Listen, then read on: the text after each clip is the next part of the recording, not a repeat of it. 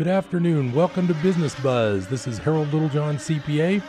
I'll be your host for the next hour of entertainment, interesting factoids about business, some interesting articles. I've even got some from the archives. We're going to delve into all kinds of interesting topics. So sit back and relax, grab that cold drink or that iced tea or that iced coffee and enjoy the afternoon with me. I'm always glad to be here. I'm glad you have time to spend a little time with me. I like to keep you posted on all the latest business things. Being a CPA, a big part of my business has to do with the new income tax law. It's been really interesting. Today I saw a lot of people, and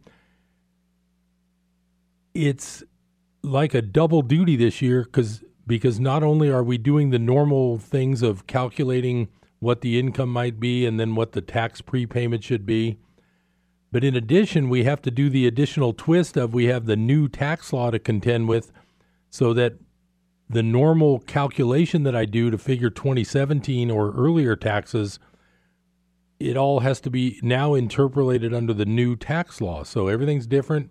It's almost like double work, but I still offer a free initial consultation. So any new client coming to me, I'll talk to them for free. And like I say, there's a lot of good tax preparers in Chico. I think I'm one of them. And if you need help with a question or just want a free consult with a tax person who's been doing it for years and years, call my office, 895-3353. I may not be there when you call because I'm here at KKXX enjoying myself, and during the summer my help does leave before 5 sometimes, but I'm really glad you're here today. I'm going to start off, I like to start off local and then spread out to the entire universe.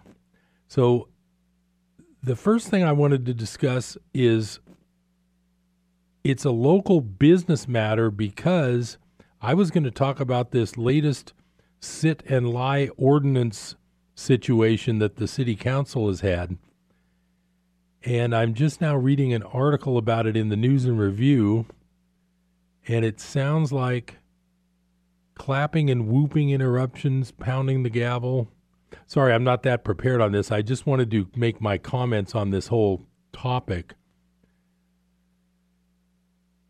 I'm not politically oriented to have any kind of blanket opinion on this, but I do feel for businesses because when people are allowed to lay and sleep on your property, it does become a little bothersome. I have been working on mangrove for quite a few years. There's been many, many times, and I would say especially so in the last year or two, where I have to ask people to leave because they're sleeping on the porch. I'm not going to get political on this, but I'm just curious what the feeling is for how do you humanely help people who have nowhere to sleep. It's just a really tough question. Like I say, I don't want to turn political on something as important as personal homelessness and poverty and all that, but I feel like Chico needs to figure out some sort of solution to this problem, and I just can't believe it's become that divisive with this protests at a meeting and all that. I know they had protests at the U.S. Congress yesterday for the confirmation of Justice Kavanaugh, and whether that's really a direct business topic, I'm not sure. But I do know that it's likely, in my opinion, that the Democrat side doesn't have much to worry about with Kavanaugh being in there, but that's just my opinion. I don't believe it's a true right-wing conservative judge, put it that way. If you look back at Kavanaugh's employment record, you'll see that, well, he was in the middle of quite a few interesting cases in the 80s. I'll just put it that way. And if you look that up, you'll probably agree with me. I won't get political on that one either, because that would be the business of the Supreme Court, and I try not to go that far. I'm not an attorney. I don't play one on television. I do have a law degree, but that and a quarter will get you a cup of coffee, because until you decide to study a lot for the bar and pass it, you're not able to practice as an attorney. You can learn enough law getting a law degree, though, just to advance your knowledge in a lot of fields. So that's why I did it, and it's been a real good thing. I'm very able to at least tell people what they need to learn, if they need an attorney or not, what type of attorney they need. It's helped me a lot to be able to really know just how much I do know, how much I don't know, but I'm still able to help my clients a lot by having that law degree, because it settles so many things. It's interesting because as soon as you start doing income taxes and you start doing corporation and especially trusts and estate income tax, you have to almost work hand in hand with the family's attorney to get everything lined up just right, to make sure that the trust or the estate pays as little as possible in income tax. Yes, trusts and estates pay tax also, and sometimes it can really be bad. The tax rates for trusts and estates is actually higher than it is for individuals or corporations. Even when corporations had a higher tax rate, which they've been lowered now with the new tax law, even at that point, the trust tax rate was the highest of all. So it's very important, if you're looking at setting up a revocable trust, or if you're planning for your passing and what's going to happen to your assets when you die, it's very important to set these trust things up correctly so that your beneficiaries don't have tax trouble down the road. One of the biggest mistakes I've seen, now this is not tax advice, it's not legal advice, it's not financial advice, it's entertainment. One of the biggest problems I've seen is when the beneficiary of an IRA or a retirement account like a 401k, the person who dies, you don't leave your IRA in a will. You leave it through the IRA itself and you name a beneficiary. One of the biggest mistakes I've seen, but it's not necessarily a mistake for everyone. There could be tax planning reasons for this, but when I see this, I know it's going to be a little bit of a problem. One of the bigger mistakes I see that is very common, it occurs when the beneficiary of an IRA or a retirement plan is named as the trust itself as the beneficiary. That leads to a lot more paperwork and trouble and possible tax problems than if the beneficiaries themselves had been listed on the IRA to bypass the trust completely. In other words, let's say you have a IRA with $100,000 in it, and you have 3 children and you want to leave it to them equally anyway. If you make the beneficiaries of the trust, the 3 children, 1/3, 1/3, 1/3, then as soon as you pass away, of course, after they send in all the paperwork and sign all the forms, they directly inherit your 1/3 of that IRA. The beneficiary can have tax trouble of their own with IRA income, but the point is that the transfer to the intended beneficiary is fast. It gives them more options tax-wise, and it can really save them money in the tax department. Here's the mistake. If you mistakenly list your revocable living trust as the beneficiary, when the IRA empties out to the beneficiary, which it is required to do, now the trust just received $100,000 of taxable income.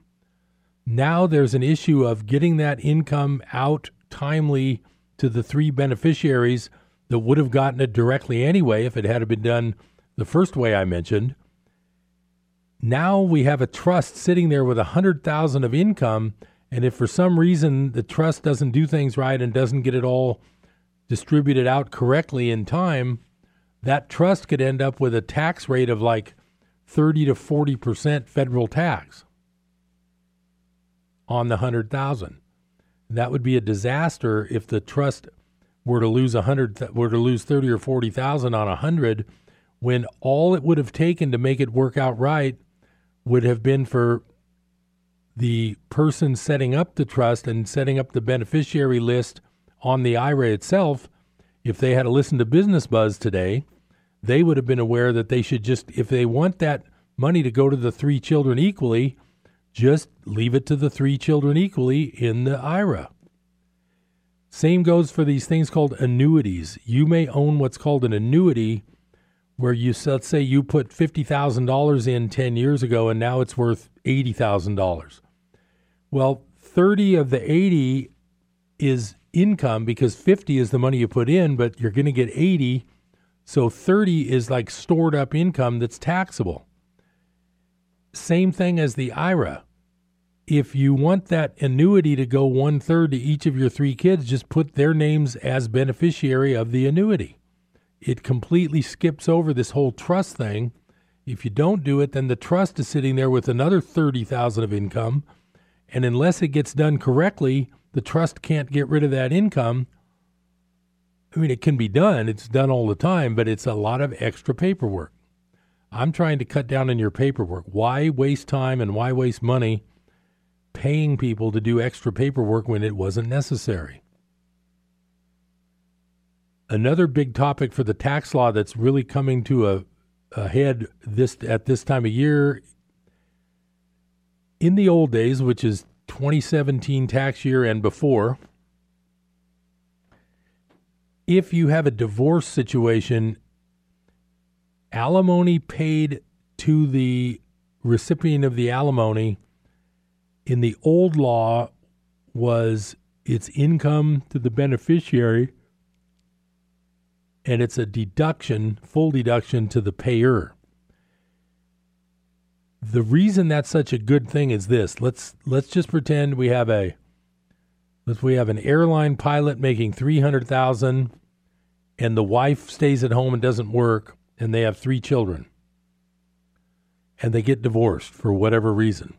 I won't speculate why the pilot's getting divorced. That's beyond the scope of Business Buzz to even know that.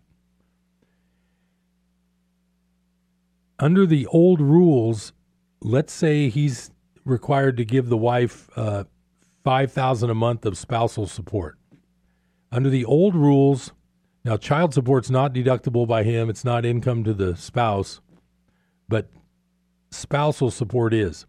Under the old rules, you could wrap up spousal support plus child support, and let's say that's $10,000 a month. You could call that family support in the agreement. The entire $120,000 per year would be deductible by the pilot, but it would be income to the spouse who's raising the kids and not working. Now you might say, that's not fair. The pilot is getting all this tax break and the other one's having to pay some tax. Well, it is fair because of this. If the pilot makes $300,000 a year, he's in a super high tax bracket. So let's call that 36% just to have a number. Plus, let's say 9% state. So let's say 45%.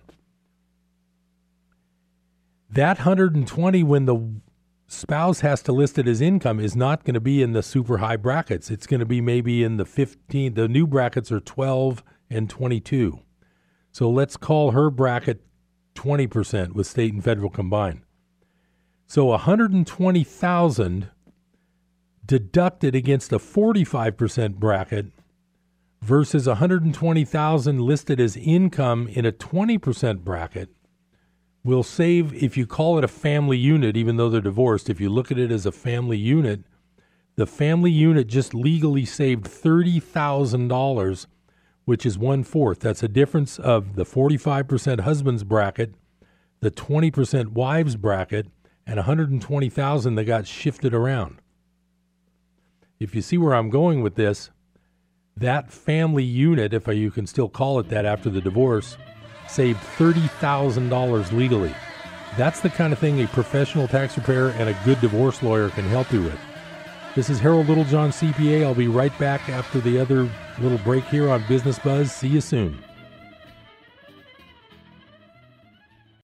Hi, this is Annie Meadows, and I hope you will listen to my program, The Journey, airing weekly on this station. For program scheduling, please visit www.chicochristianradio.com. The Journey with Annie Meadows, Saturday and Sunday at 12:30, here on KKXX. Won't you join the adventure? Farmers Insurance, Michael Lambert's agency, would like to remind drivers that according to the U.S. Department of Transportation, texting while driving is a leading cause of traffic accidents and fatalities. So do your part and put the phone down while driving. That message from Farmers Insurance, Michael Lambert's agency, where service is more than a word, it's a fact, backed by the right know-how and experience, proven by customers who wouldn't trust anyone but Michael Lambert's and Farmers Insurance on 7786 State Highway 99E in Los Molinos. Call them at 530-384-2840. Hi, this is Rob Walter, host of Red Sky Radio with Rob Walter. This is a program that proclaims liberty to the captives of our beloved nation, where truth trumps political correctness and where the uncompromised Word of God exposes the works of darkness and sets free those held hostage behind the iron curtain of a shamelessly biased media. America, we have a trail to blaze. It's time to saddle up. It's time to ride. Join me at 7 a.m. on KKXX. Saturday mornings at 7 a.m. here on KKXX.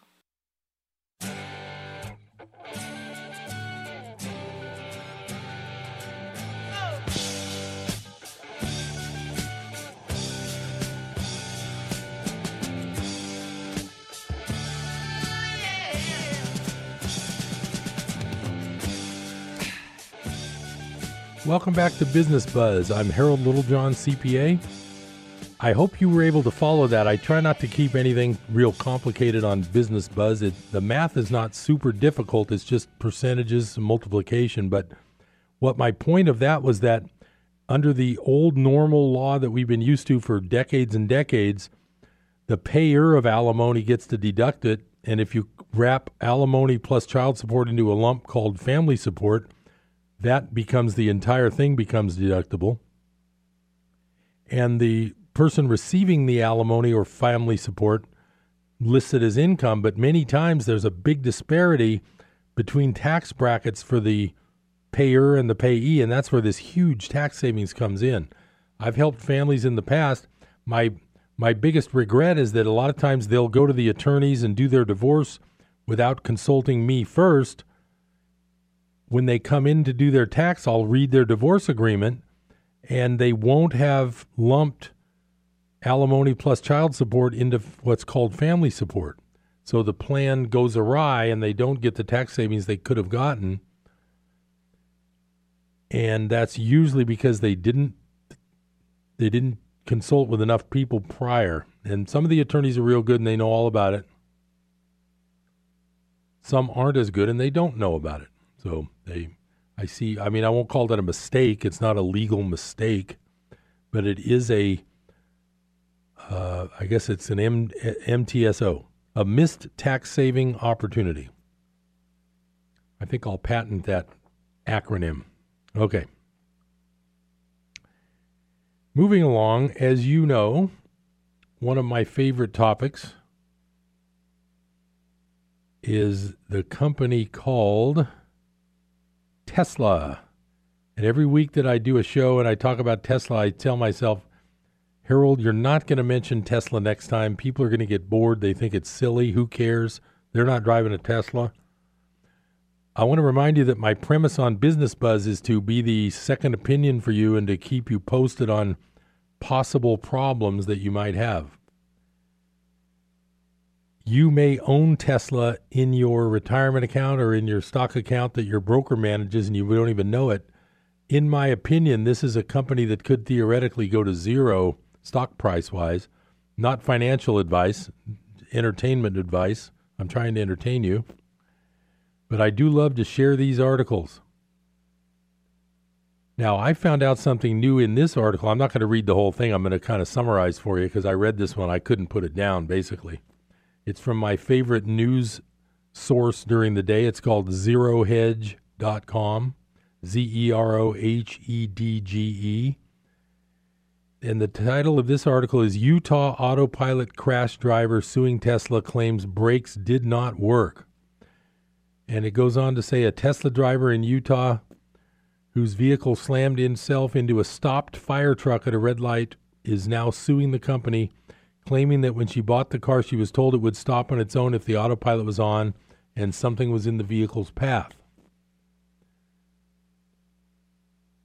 She was told in 2016 when she purchased her Tesla Model S that she only had to touch the steering wheel occasionally while using autopilot mode. She also claims that she tried to engage the brakes when she saw the vehicle stopped ahead of her, but the car's brakes simply did not work.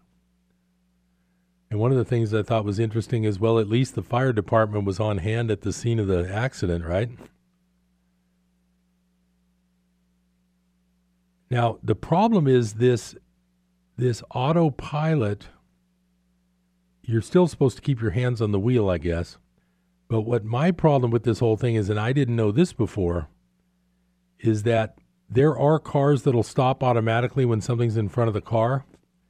And what I'm finding out while I'm reading these articles is that the cars who have that, like I think Mercedes has some like that, it's not cheap to do because it actually uses radar. So in the cars that have automatic braking, it's actually radar that sees a physical object in front of the car and hits the brakes. In the Tesla auto braking thing, it sounds like that is based on a video, whether it sees something or not. And theoretically, a shadow in the video could look like an object, and it could cause braking for no reason. I was shocked when I heard that. I'm just amazed at how many articles are coming out about this car called Tesla. And I just couldn't resist. I guess Tesla's a dead horse and I'm beating it, but I shouldn't beat a dead horse. But I just couldn't help myself. Now, this other article I want to touch on real quick, because this is California news. We're spreading out. Now we're in the East Bay down in Fremont at the Tesla factory. I've got another article, and it's called, I got to bring this one up. I didn't print it.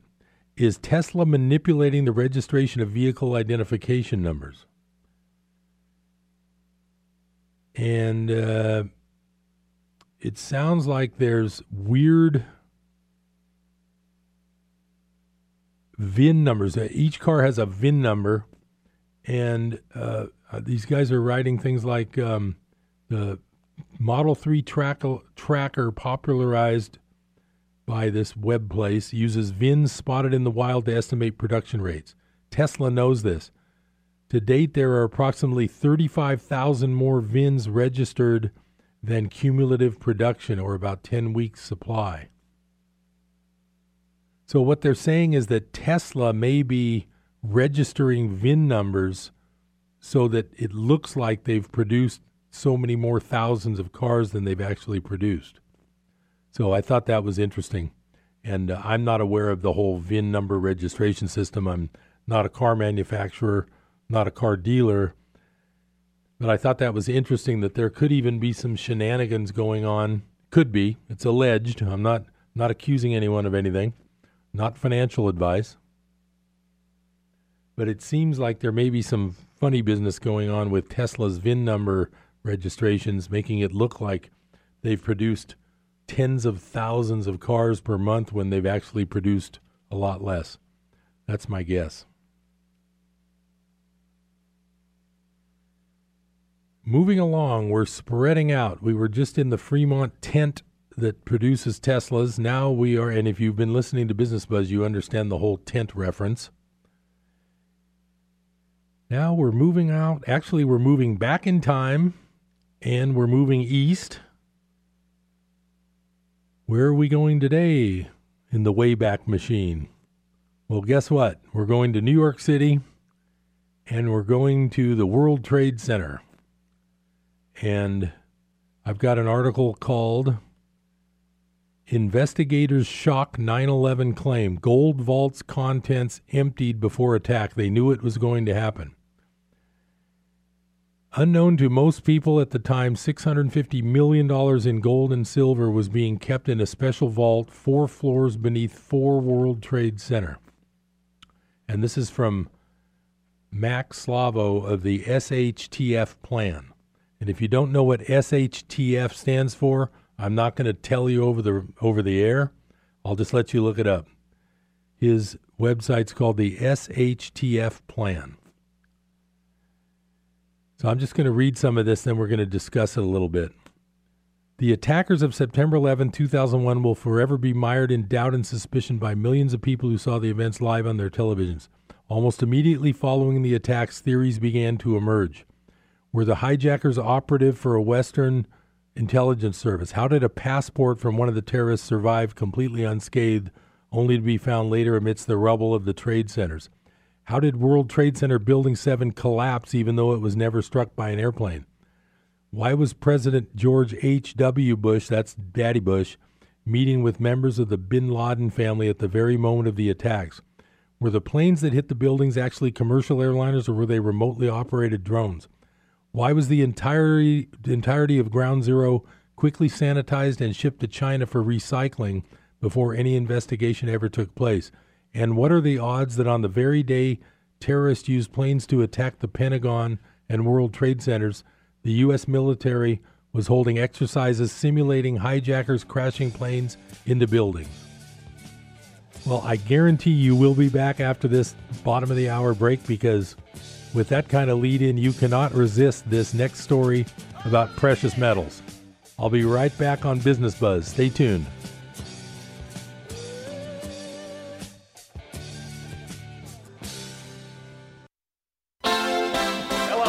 To our show. I'm Scott Allred. I'm Ben Taney. And I'm Matt Four. This is Jessica Wilkerson, one of your hosts of Chico Now. A half hour designed for the community and brought to you by the community. Each day, one of our hosts will join with people from organizations throughout the greater Chico area. We want to let you know what's happening in Chico now. So join us at 12:30 Monday through Friday here on KKXX or Chico Now. Here's Rick Box, founder of Unconventional Business Network, with today's Integrity Moment. A frustration I had working in large corporations was when I knew the solution to a situation, but was told, that's not how we do it. I despised hearing, that's the way we've always done it. Occasionally, my superiors had good reasons, but frequently my unconventional methods would have proven more fruitful. In Matthew 8, one of Jesus' disciples wanted to adhere to the Jewish custom of burying his father before following Jesus. But Jesus told him, "Follow me and let the dead bury their own dead." Jesus knew his unconventional path for this disciple of seeking and saving the lost would be much more fruitful than burying a spiritually dead father. In business, we ought to be more interested in God's unconventional path than our own fruitless customs. To learn more about Unconventional Business Network and doing business God's way, visit unconventionalbusiness.org. That's unconventionalbusiness.org. When we air a program, first the sound reaches the 35 major and minor parts of the human ear. Then the message travels out from the ear across millions of auditory nerves. From there it reaches about 10 billion neurons in your brain. Finally, the message and the teaching reaches your soul. Right here you'll find speakers and teachers that go way beyond just being educational or entertaining. And because you are more than just flesh and bone and nerves and neurons, we air programs that reach the soul. You are locked into Live Radio, KKXX, AM and FM.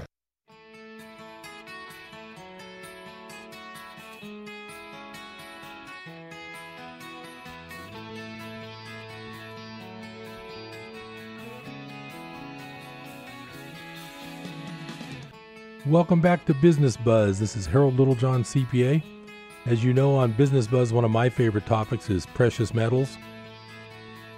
So I enticed you with the little lead up to the 9/11, so I'm just going to read a little more. Stay with me. This gets really interesting. These questions and thousands more have been the subject of fervent debate for over a decade, and like the Kennedy assassination, may never have an official answer. But just as has been the case with the investigation of JFK's murder, new details and evidence continue to emerge surrounding the events of that day. In a shocking report published by The Sun, which I think is a British paper, former FEMA employee Kurt Sonnenfeld says he has evidence proving that certain insiders were privy to the attacks, perhaps even including President George W. Bush. Kurt Sonnenfeld was working for the U.S. FEMA, Federal Emergency Management Agency, an organization tied to the U.S. Department of Homeland Security, when the terrorist attack on the World Trade Center took place. After the planes crashed into the building, Kurt was given unrestricted access to Ground Zero, the site where the buildings once stood. Armed with camera gear, the 39-year-old was asked to film everything he saw.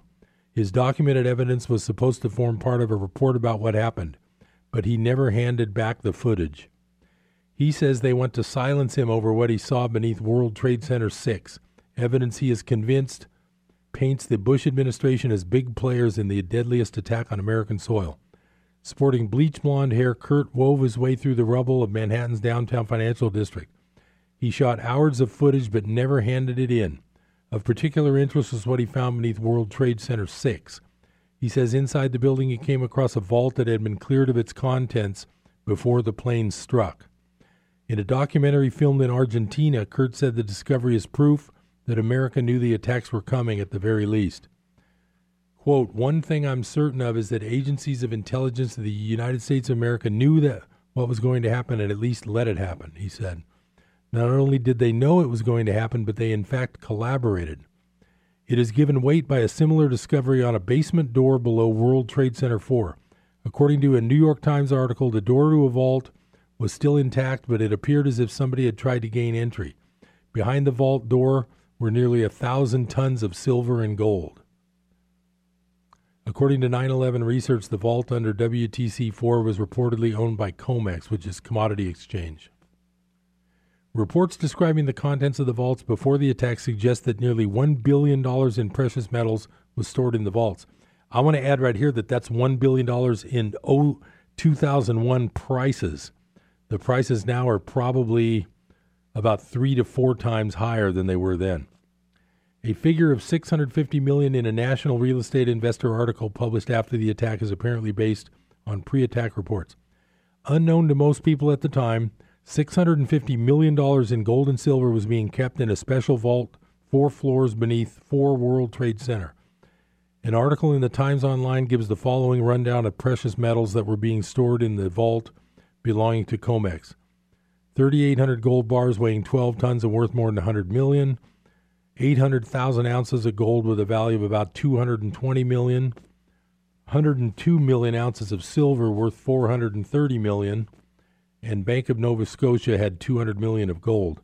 Well, you can multiply that by 4 now with current prices, so we're looking at about $1 billion. So we're looking at about $4 billion. I'm going to read the rest of this, some more of this article. It is of note to mention that Sonnenfeld's wife died under mysterious circumstances shortly after he carried out his investigation. The cause of death? A bullet to the back of the head. Sonnenfeld was charged with the murder, but those charges were eventually dropped, at which point he fled to Argentina. He has since remarried and had 2 children. The U.S. Department of Justice is now attempting to extradite Sonnenfeld back to the United States. I think this may be an older article, I'm not sure, where he is once again being charged with his wife's murder. Sonnenfeld says that the reasons behind the U.S. government's push to bring him back to America are more nefarious than they are letting on, alluding to his intimate knowledge of the 9/11 Ground Zero crime scene as a potential reason for taking him into custody. We know for a fact that gold was being stored under Trade Center 4. Perhaps similar riches were being stored under Trade Center 6. That the vault was completely empty when Sonnenfeld carried out his investigation certainly suggests foreknowledge by highly placed insiders. So that adds to the mystery because there's so many questions about 9/11, and this being a business show, I'm not going to get into my personal conspiracy theories about all this stuff.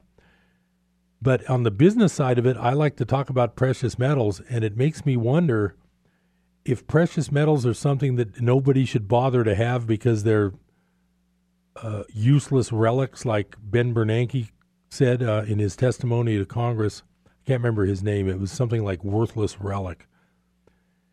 If that's the case, why do so many people seem to want to hold on to it, and why do so many people want to steal it and control it? So that was just my take on the story about the precious metals that might have been underneath the World Trade Center on 9/11, and one of the vaults was empty when this man went and filmed it.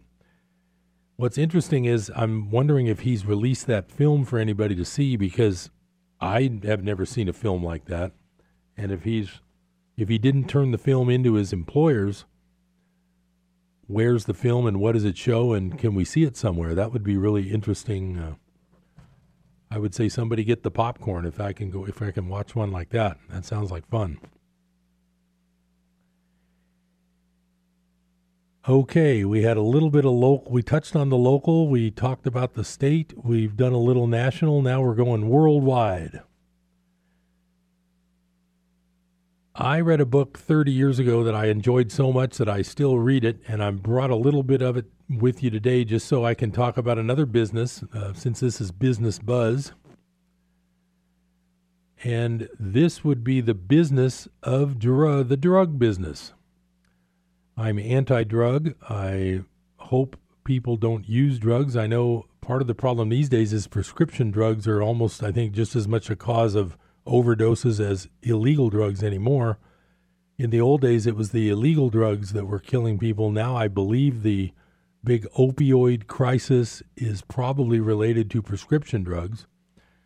I'm not a drug expert, not a doctor, don't play one on television, and this is not financial advice. I'm just trying to entertain with a little bit of a book that I read in the late 80s. It came out in the mid 80s. It's still one of my favorite books of all time. The name of the book is Dope Incorporated, and it's written by what's called the Executive Intelligence Review. It's part of the Lyndon LaRouche group, and they're a political, they call it a PAC, Political Action Committee, LaRouche PAC, and this book was my first exposure to the LaRouche organization. In fact, I wear as a badge of honor when I was a teenager and I was so into sharing all these stories that I've been reading with other people who had never read anything about it or like it. My dad, who was an accountant, one of his friends nicknamed me Lyndon. He called me Lyndon LaRouche, and I took that as a compliment. Okay, so I'm just going to read part of this chapter from Dope Incorporated, and this chapter 1 is called Banking and the World's Biggest Business. Assembled as one picture, the hard evidence available from the Drug Enforcement Administration and other law enforcement bodies leaves only one possible conclusion. The drug industry is run as a single integrated world operation, from the opium poppy to the nickel bag of heroin sold on an inner-city street corner. Not only is illegal drug traffic under the control of a single world network, but opiates traffic in particular is without doubt the best controlled production and distribution system of any commodity in international trade, illegal or legal. De Beers Central Selling Organization's 85% control of world diamond wholesaling, an example not irrelevant to the drug trade, pales by comparison to the orderly marketing arrangements for heroin demonstrated by the hardest figures available. Investigators are daunted by the fact that the solution to the problem is so obvious. Imagine Edgar Allan Poe's fictional purloined letter, photographically enlarged to 8 by 20 feet and used as wallpaper. Then imagine the French police attempting to find it with magnifying glasses. When we speak of the drug-related illegal economy, for drugs are the pivot on which most other illegal activity turns, we are talking of a $200 billion per year business, the biggest business in the world. That is net, not gross, annual sale of drugs plus related illicit payments. Now remember, I'll interject here, this book was written in the 80s, so $200 billion in the 80s is probably $1 trillion now, but don't quote me on that, I'm just speculating. Okay, I'm going to continue a little more.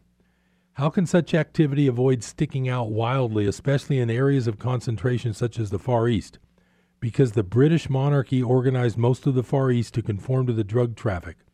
How can $200 billion in illegal payments get through the international banking system past the eyes of law enforcement authorities? The answer is the Anglo-Dutch offshore banking system. This and related precious metals and gems trade were designed around illegal money in the first place. More consideration of the obvious, or what will quickly become obvious when the evidence of the public record is assembled below, gives the financial specialist the equivalent of an inner ear disorder. That means you're going to be falling down confusion. The financial world, remember, is one in which the stock market will do flips over a measly few $100 million difference in the weekly reported figures for the American money supply.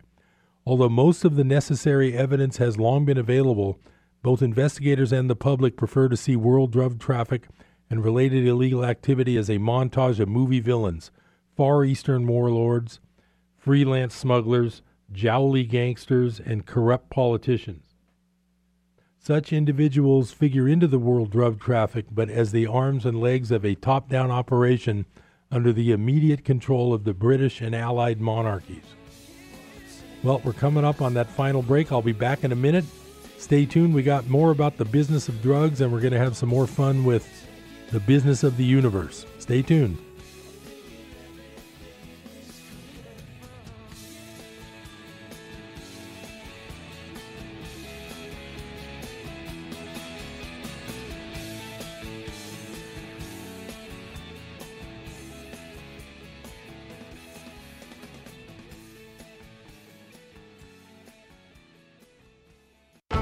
From the Pacific Justice Institute, this is The Legal Edge, defending your rights as a Christian, a parent, and a citizen. Here's Brad Dacus. A small church group has been meeting for about 20 years in its mobile home community clubhouse. One disgruntled resident of the San Luis Obispo, California park recently demanded that the church meetings be stopped. This resident claimed to be part of the Satanic Temple, whose main purpose seems to be only to antagonize people of faith. Well, after the management caved to the demands, the pastor of the church group contacted Pacific Justice Institute. After a legal demand letter from PJI and conversations with attorneys, the management reinstated the church meetings. Another victory for religious liberty. The Pacific Justice Institute provides legal representation to individuals without charge. Learn more at pacificjustice.org. That's pacificjustice.org. 180 over 111, and I had a stroke. I couldn't speak or walk. 150 over 90, and I had a stroke. This is what high blood pressure sounds like. You might not feel its symptoms, but the results from a stroke are far from silent. Get back on your treatment plan or talk with your doctor to create a plan that works for you. Go to loweryourhbp.org. Head to toe, everything's changed. Brought to you by the American Stroke Association, American Medical Association, and the Ad Council.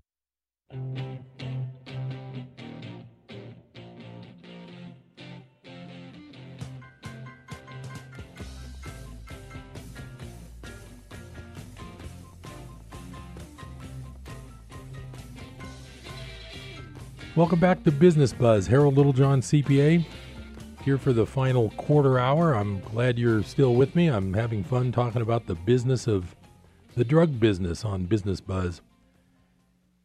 There is so much in this book. It's like reading an Encyclopedia Britannica. It's just fact after fact after fact. And obviously, when you're insinuating that governments and real people are running the drug trade worldwide, you obviously have to do a lot of good fact checking, because they could bring you down in an instant with a libel and slander suit if you weren't telling the truth. So that's why I'm usually convinced that when books go this far to slander people, it's probably true, because if it wasn't, they'd be sued out of business very quickly.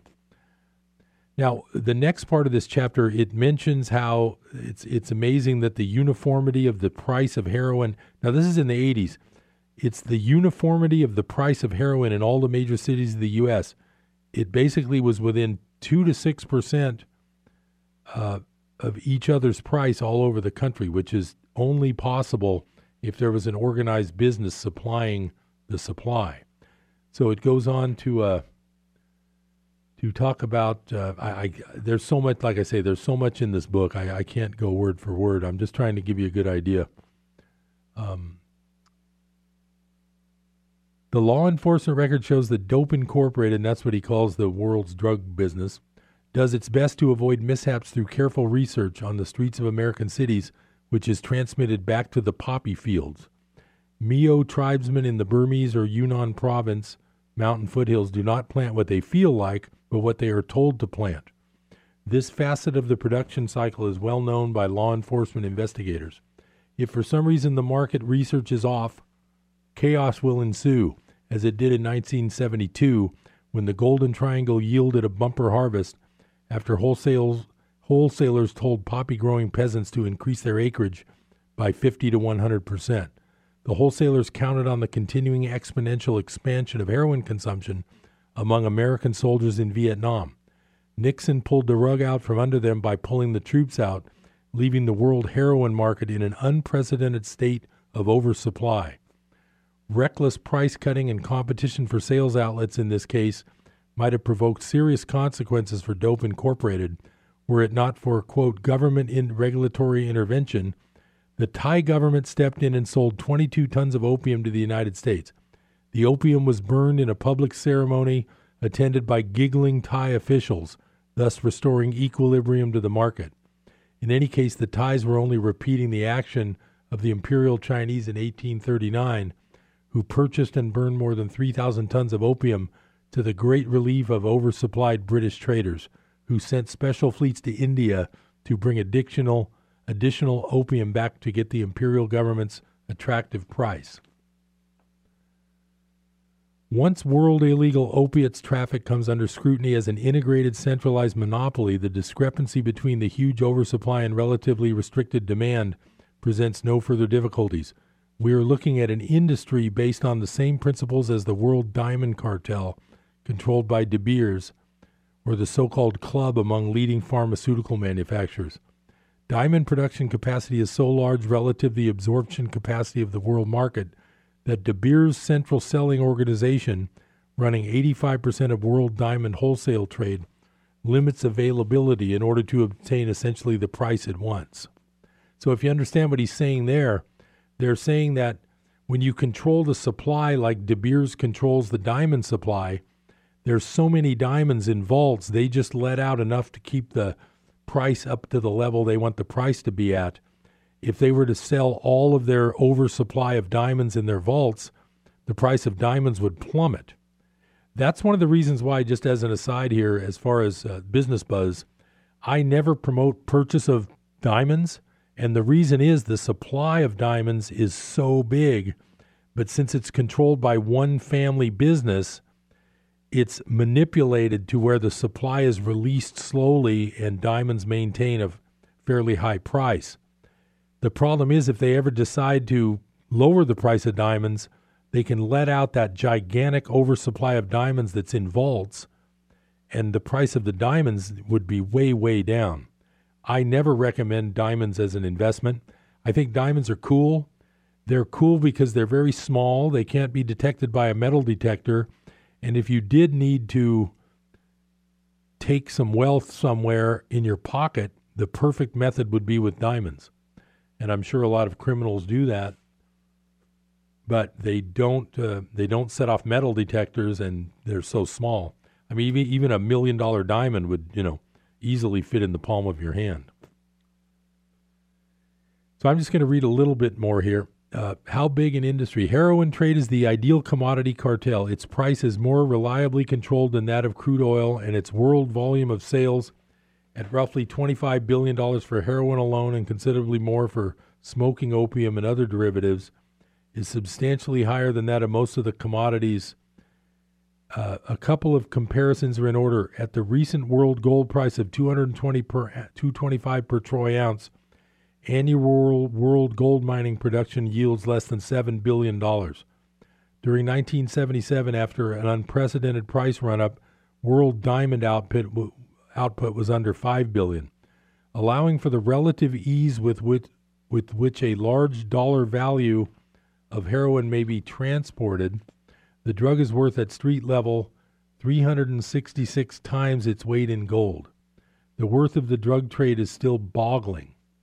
It is even more boggling when the retail value in the United States and other countries of non-opiate illegal drugs comes into the picture. For example, the Colombia marijuana crop, officially estimated for this year alone, carries a retail value of $40 billion.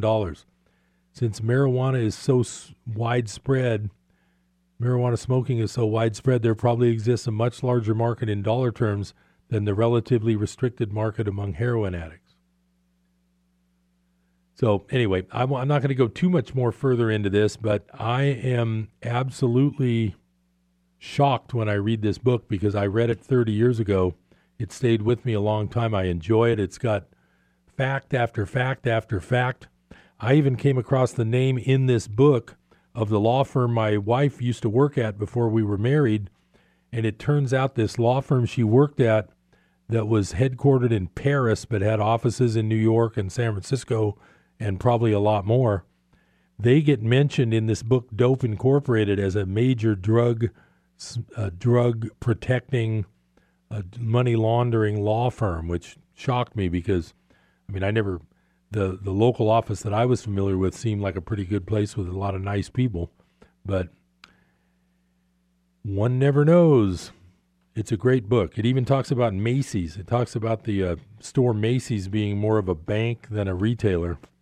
And it also gets into the fact that Macy's has a lot to do with, and this is back in the 80s, it has a lot to do with the New York pornography industry, which I'm sure is a lot different now with the internet around. But that is my world news for today. I hope you enjoyed that. If you ever get a chance to, you can go online. The place to go is called archives.org. You type in Dope Incorporated, and then one of the choices for the printout is like PDF type or something, and you can read the whole book right there on your computer, or you can print it out if you want. I just printed out like 10 pages because I was interested in sharing that with you. But that's one of my favorite books. If I had a favorite book list, Dope Incorporated would definitely be in the top 5. There's no question that it makes for very interesting reading. I've only got a few minutes left. I'm always drawn to kind of like the last few minutes of the day if you're laying in bed and not asleep yet. I find that that's my favorite time to just totally relax and really try to think about nothing. If you're thinking about God or Jesus or things like that, it's usually a pretty good time to do it when you're laying in bed drifting off to sleep. So I kind of like the idea of just totally relaxing toward the end of the day. So here at the end of the hour, I'm just going to read a little bit from my real favorite book, which is called A Course in Miracles. And it's from chapter 7. It's part 8 of chapter 7. It's called The Unbelievable Belief. And if you've listened to Business Buzz before, you've kind of heard the overview of Course in Miracles. Keep in mind that what the Course in Miracles is the goal of the Course is peace of mind. The main theory of the Course is that we have two minds. One is our ego mind, where we're thinking all the time and running around thinking the world is real. And the other mind is the right mind that steps back from that ego mind and tries to be quiet and tries to not think at all. Or tries to at least just observe the thoughts of the ego mind. So I'm just going to read this little section called The Unbelievable Belief. We have said that without projection there can be no anger, but it is also true that without extension there can be no love. These reflect a fundamental law of the mind and therefore one that always operates. It is the law by which you create and were created. It is the law that unifies the kingdom and keeps it in the mind of God. To the ego, the law is perceived as a means of getting rid of something it does not want. To the Holy Spirit, it is the fundamental law of sharing by which you give what you value in order to keep it in your mind. To the Holy Spirit, it is the law of extension. To the ego, it is the law of deprivation. It therefore produces abundance or scarcity depending on how you choose to apply it. This choice is up to you, but it is not up to you to decide whether or not you will utilize the law. Every mind must project or extend because that is how it lives, and every mind is life. The ego's use of projection must be fully understood before the inevitable association between projection and anger can be finally undone. The ego always tries to preserve conflict. It is very ingenious in devising ways that seem to diminish conflict because it does not want you to find conflict so intolerable that you will insist on giving it up. The ego therefore tries to persuade you that it can free you of conflict, lest you give the ego up and free yourself. Using its own warped version of the laws of God, the ego utilizes the power of the mind only to defeat the mind's real purpose. It projects conflict from your mind to other minds in an attempt to persuade you that you have gotten rid of the problem.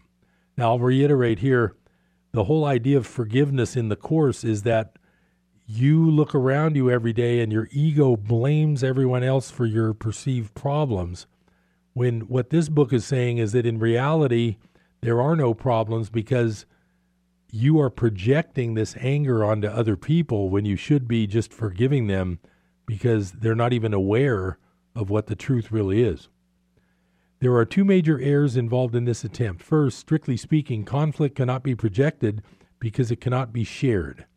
Any attempt to keep part of it and get rid of another part does not really mean anything. Remember that a conflicted teacher is a poor teacher and a poor learner. His lessons are confused and their transfer value is limited by his confusion. The second error is the idea that you can get rid of something you do not want by giving it away. Giving it is how you keep it. The belief that by seeing it outside you, you have excluded it from within is a complete distortion of the power of extension. That is why those who protect are vigilant for their own safety. They are afraid that their projections will return and hurt them. Believing they have blotted their projections from their own minds, they also believe their projections are trying to creep back in. Since the projections have not left their minds, they are forced to engage in constant activity in order to not recognize this. Dang, I ran out of time. Well, that was the start of the section called The Unbelievable Belief. I hope you enjoyed that. I hope it gave you a little bit of peace of mind this afternoon. This is Business Buzz. I'll see you next time.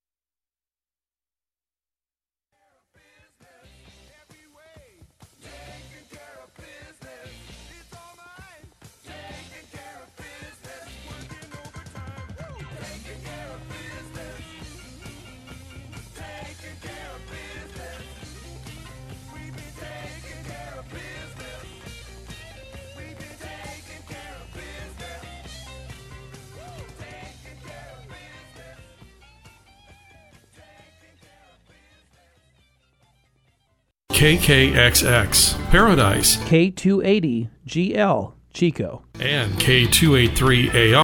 Breaking news this hour from townhall.com. I'm Keith Peters. States in the Mid-Atlantic warn the onslaught of Hurricane Florence will be devastating. Governor Larry Hogan has declared a state of emergency in Maryland. Start now to prepare your families and your homes. South Carolina Governor Henry McMaster ordering the evacuation of the entire coastline of his state, about 1 million people. We do not want to risk one South Carolina life in this